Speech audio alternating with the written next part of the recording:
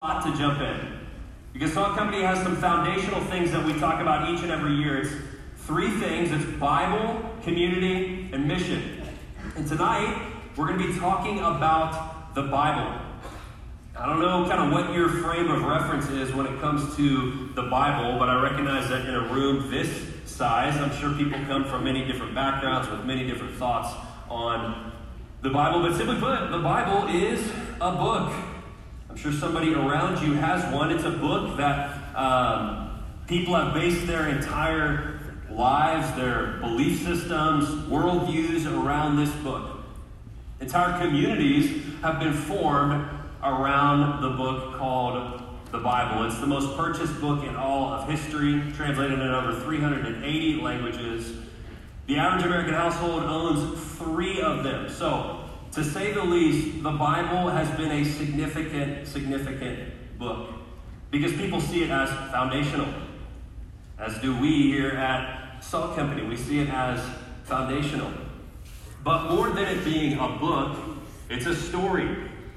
And it's a story that has highs and lows, left, right, tension, paradox, irony, conflict, wins, losses, a climax, everything in between that makes for an epic story. And it speaks to all of life's issues, the good, the bad, the ugly, love, joy, suffering, disappointment. And the story that we're going to look at tonight in this book called the Bible has to do with that last word, disappointment. Anybody ever been disappointed before in your life? Right? All of us at some level. Nobody. Great. Or whoever was that guy who said never. At some level, all of us have experienced disappointment. I can remember this one time when I was in college where I went with 2 of my best friends on a big road trip out west. And, which side note, why is that a thing? Why when you go to college, it's like, you know what, there's just this like innate desire to go to Idaho. You guys want to pack a van and just go? When in high school, all you cared about was going to the Taco Bell parking lot and chilling with your friends who had Jeeps, right? And laying low in high school. Now you want to go to Idaho. I don't know why it happens, but I caught the bug. We go out west, and one of our first stops out west was the mighty Grand Canyon. Who's been to the Grand Canyon? Beautiful. If you've been to the Grand Canyon or not, you know that it is, one, beautiful, but you can see all of it from the top. So whether you hike down into it or whether you stand up top, like you can see it. It's just as beautiful from the outside as it is from the inside. But we're in college, we're out west, we're on our spiritual pilgrimage, so we're like, let's do a hike in this hole in the earth. And so we talked to one of the guides at the Grand Canyon, and we're like, okay, what hike should we do? And this guide is like, you guys look young and athletic. You should do Horseshoe Mesa.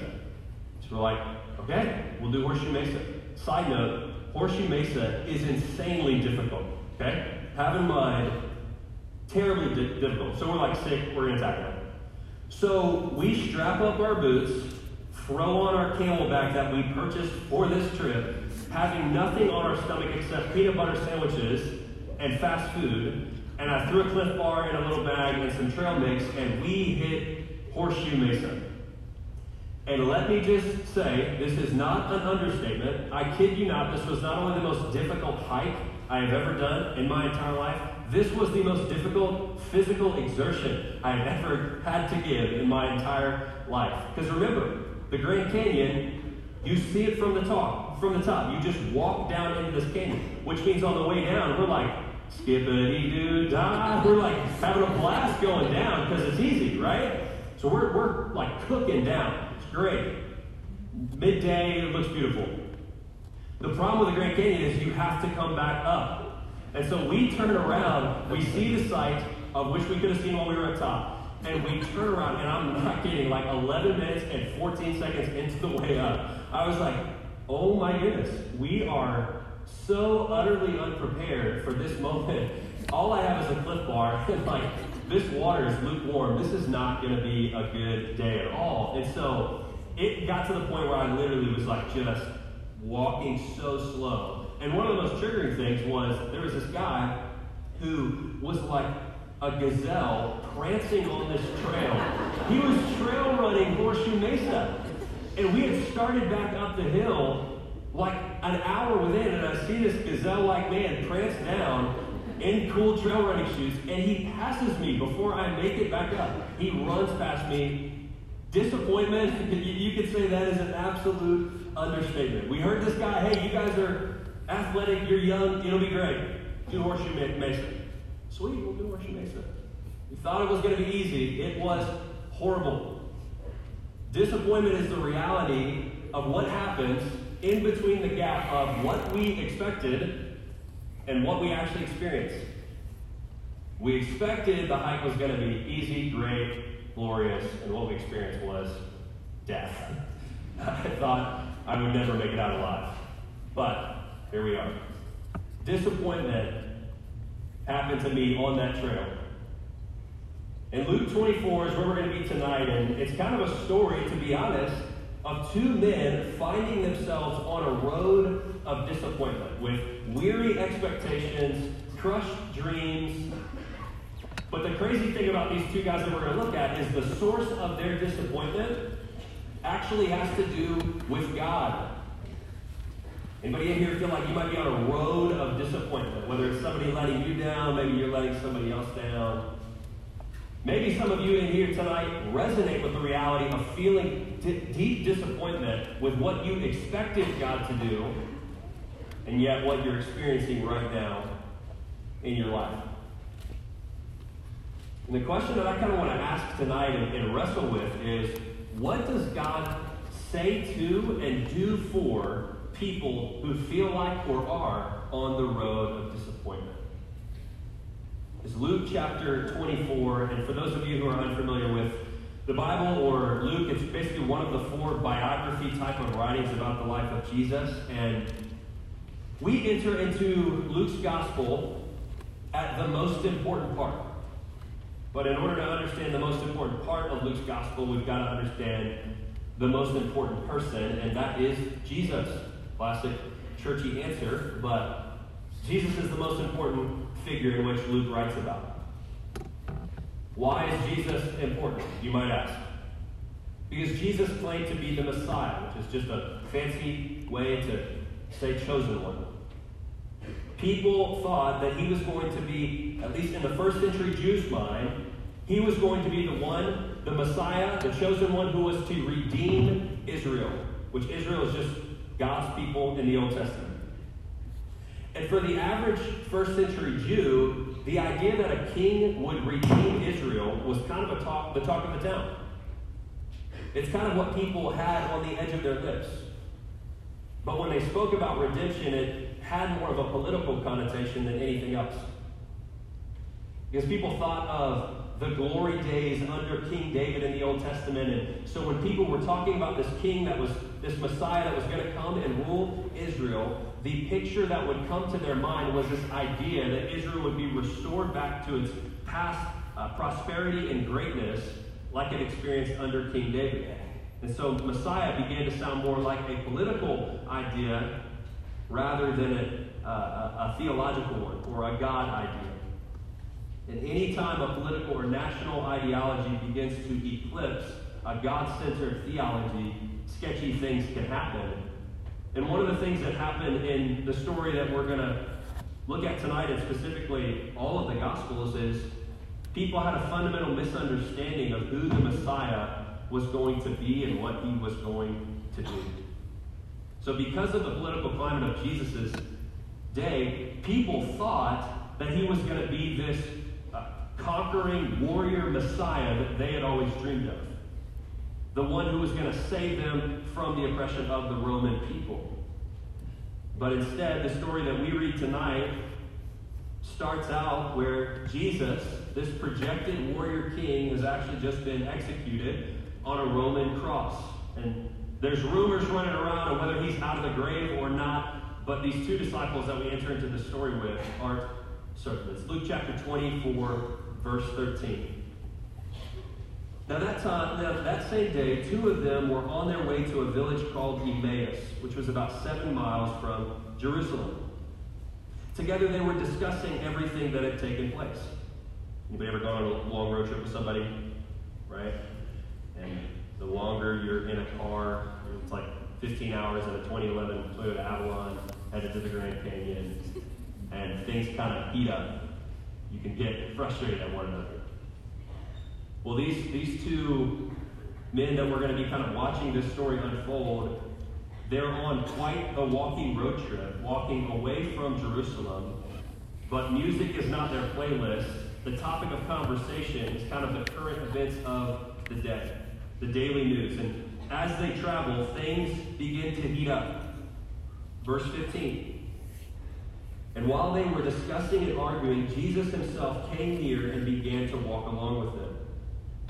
But they were prevented from recognizing him. Then he asked them, "What is this dispute that you're having with each other as you are walking?" Now this is getting pretty wild. Because remember, at this point in Luke's gospel, the most important part, we're not sure whether the most important person actually has walked out of the grave or not. And here Jesus is, showing up to these two random people on this random road, but they can't recognize him. In fact, it says they were prevented from seeing him. But you and I as readers are given insight into the fact that Jesus is alive.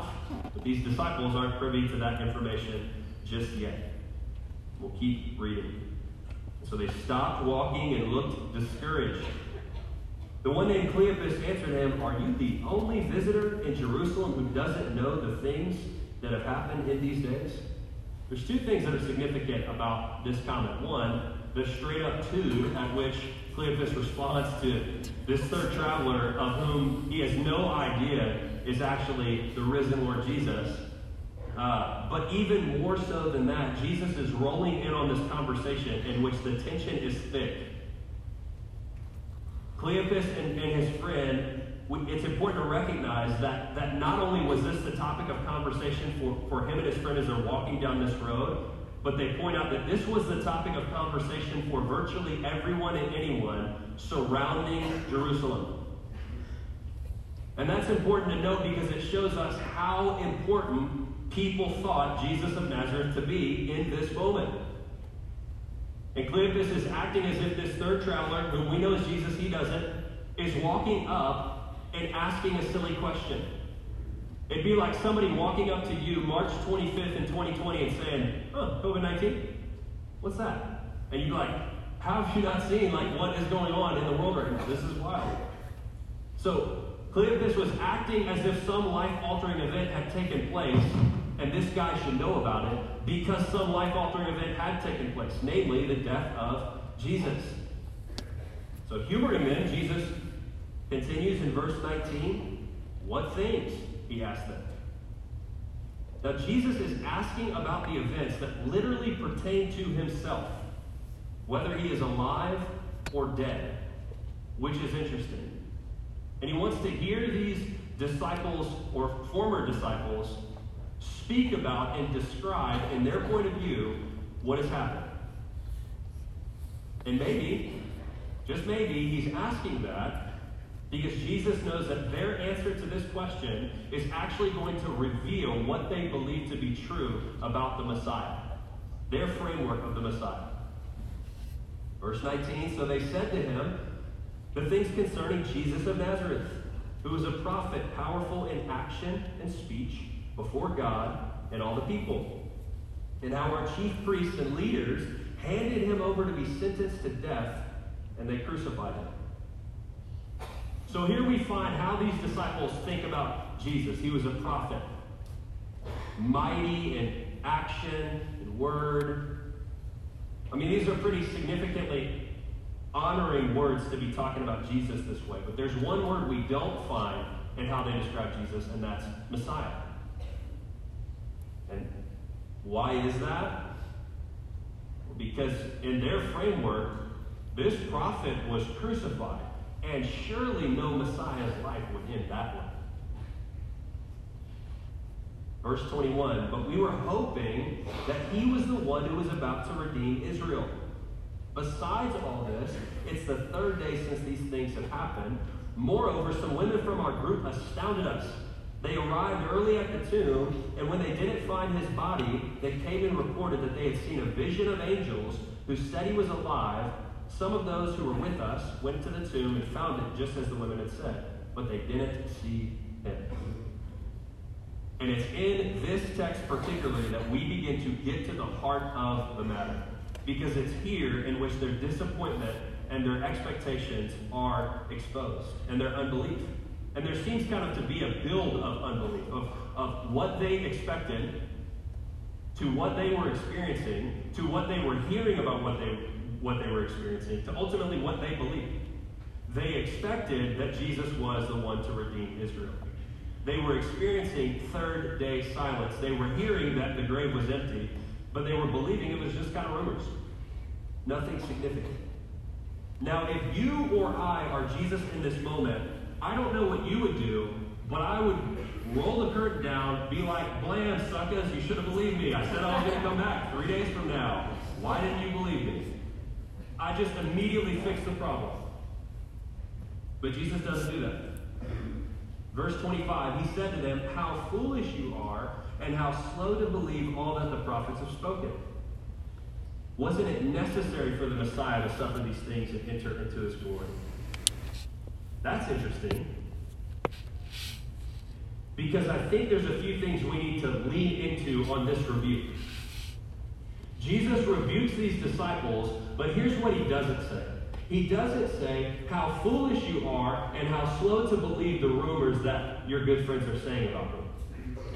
He doesn't say how foolish you are and how slow to believe the vision from the angels that the grave is empty. No. What does he say? He says how foolish you are and how slow to believe all that the prophets have spoken.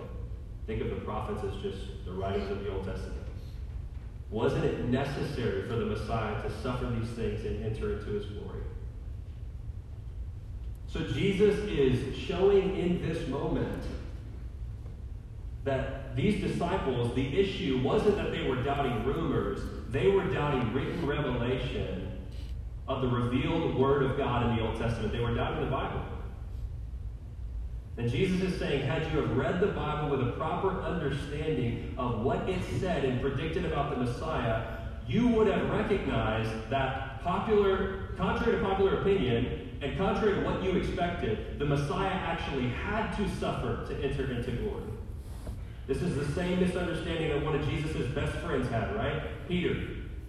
Jesus pulls some of his closest friends together, and he says, all right, people are talking. Who do people say that I am? And they're like, well, some people say John the Baptist, and some people say Elijah, and some people say a prophet. And then he takes a step closer, and he says, well, who do you say that I am? And Peter speaks up and says, you are the Messiah, the Son of the living God. And Jesus says, right you are. And on this rock I will build my church.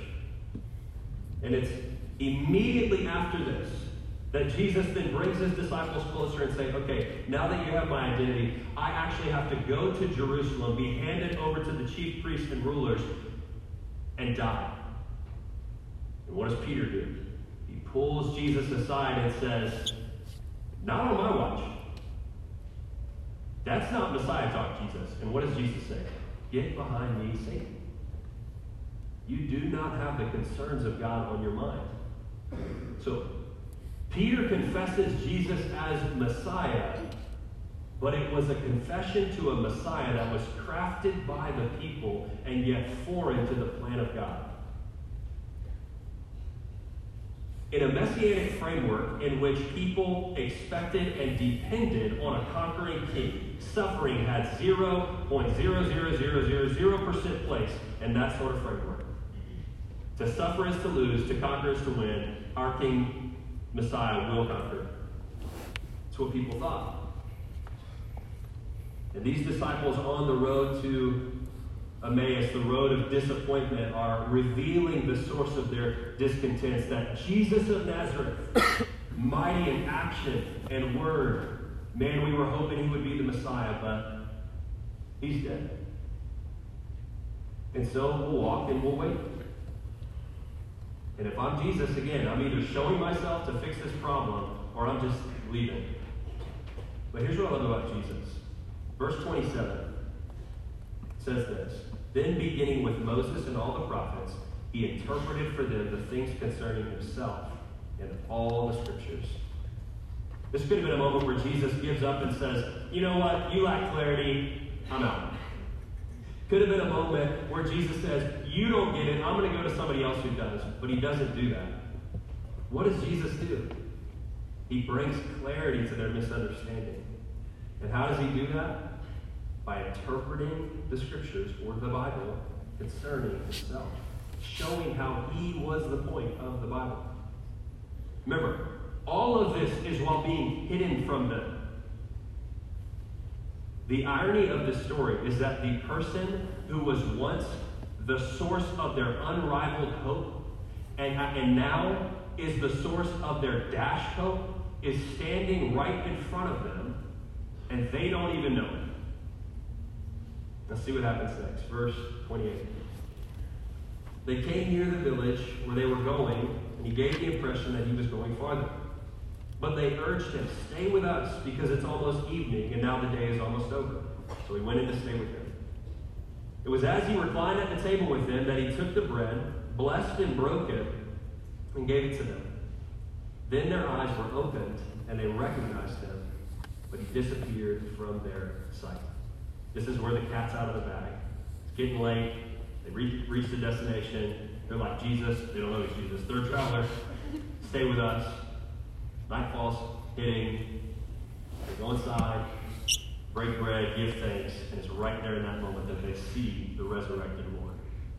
They recognize who it is, and then he disappears from their sight.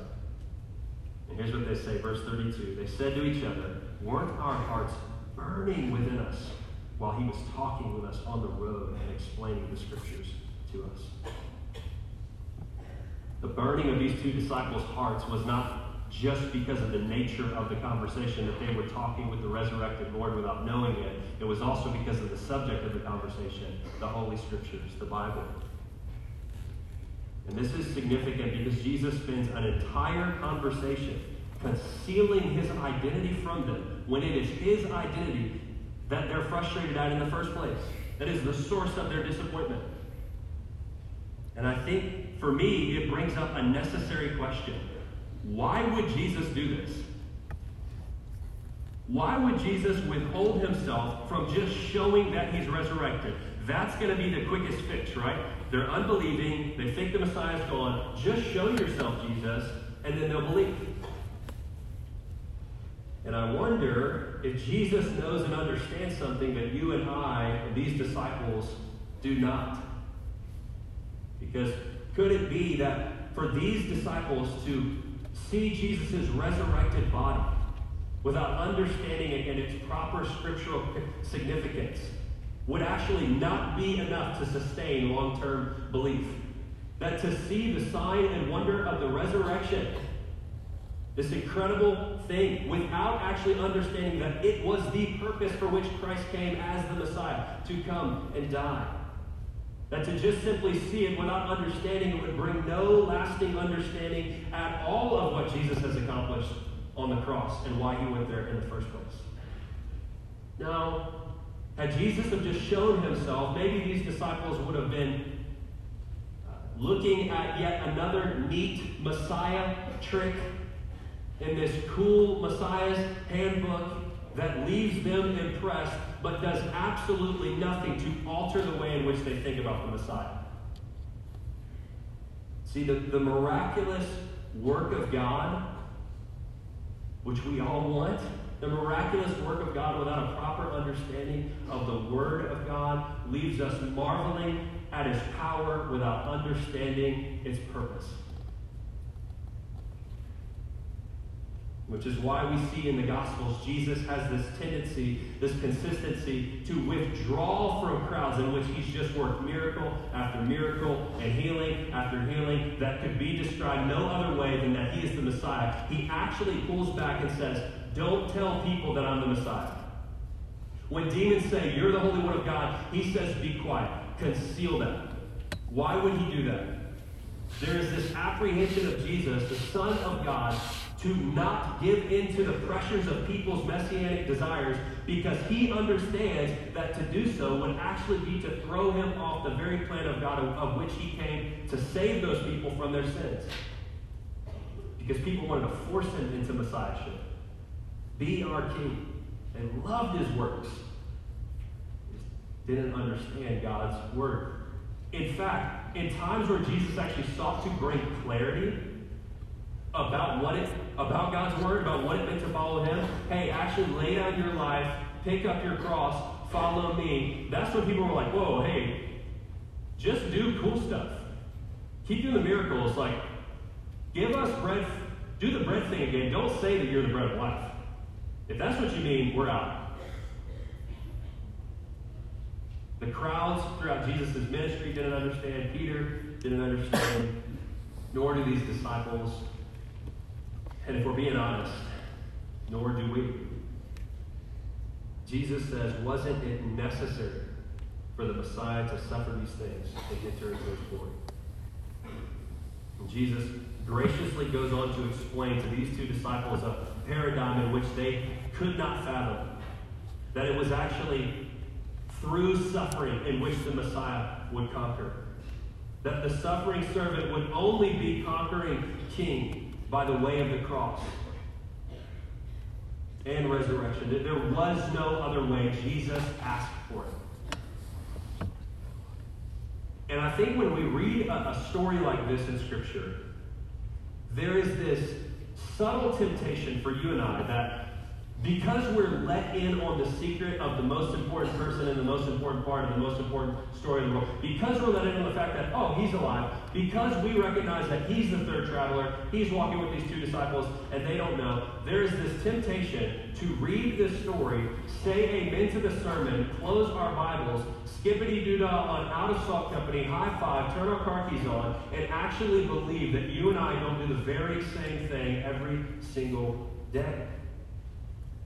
We have, as human beings, this unreal capacity to form and fashion gods according to our likeness and our image and our expectations. One that conquers that which we commanded to conquer, and when/if it doesn't, we say, God, how could you? How could you allow me to walk on the road of disappointment? You were supposed to fix this. You were supposed to prevent this. I wasn't supposed to be here this long. That's why you came, right? Just do the stuff. Just fix the issue. And this has been the age-old temptation, right? To not allow or trust God to speak for himself and define what it means for God to be God, and for Jesus to be our Messiah, to not trust, obey, and follow his word, and yet at the same time demand that he works. We say, God, I want to see you move in my life, but I'm going to decide the boundaries of my relationships. God, I really want to see your kingdom expand this year on campus, but I'll decide what my future career is. Lord, I want to see your will be done on earth as it is in heaven, but I'm going to decide if I share that thing that I know I should share or not. I'll cover that. Why do we do that? Because I think it's easier to speak on behalf of a God that we assume is silent than open up this word and let him speak for himself.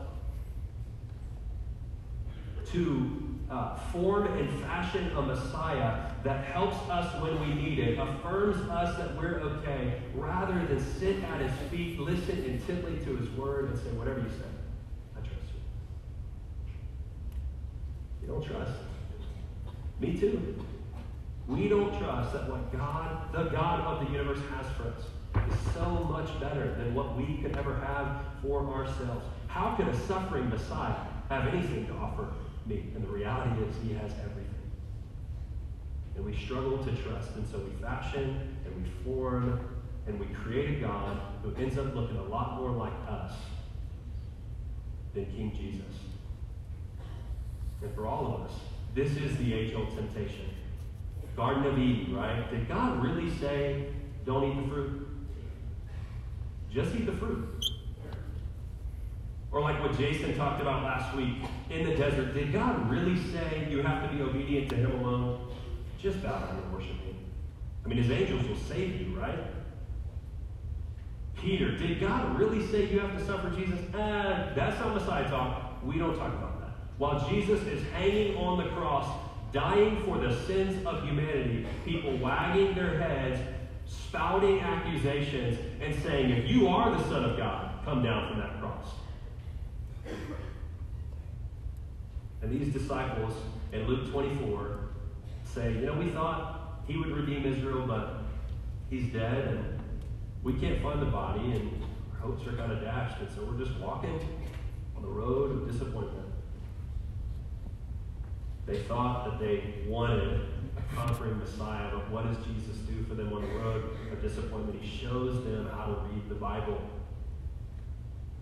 Salt Company, to live lives that are under God's Word is to first look intently at, study, cherish, be grateful for, love God's very Word and breath on a page, so that he does not conform to our image and begin to look like us, but the opposite is true, that we conform to his image.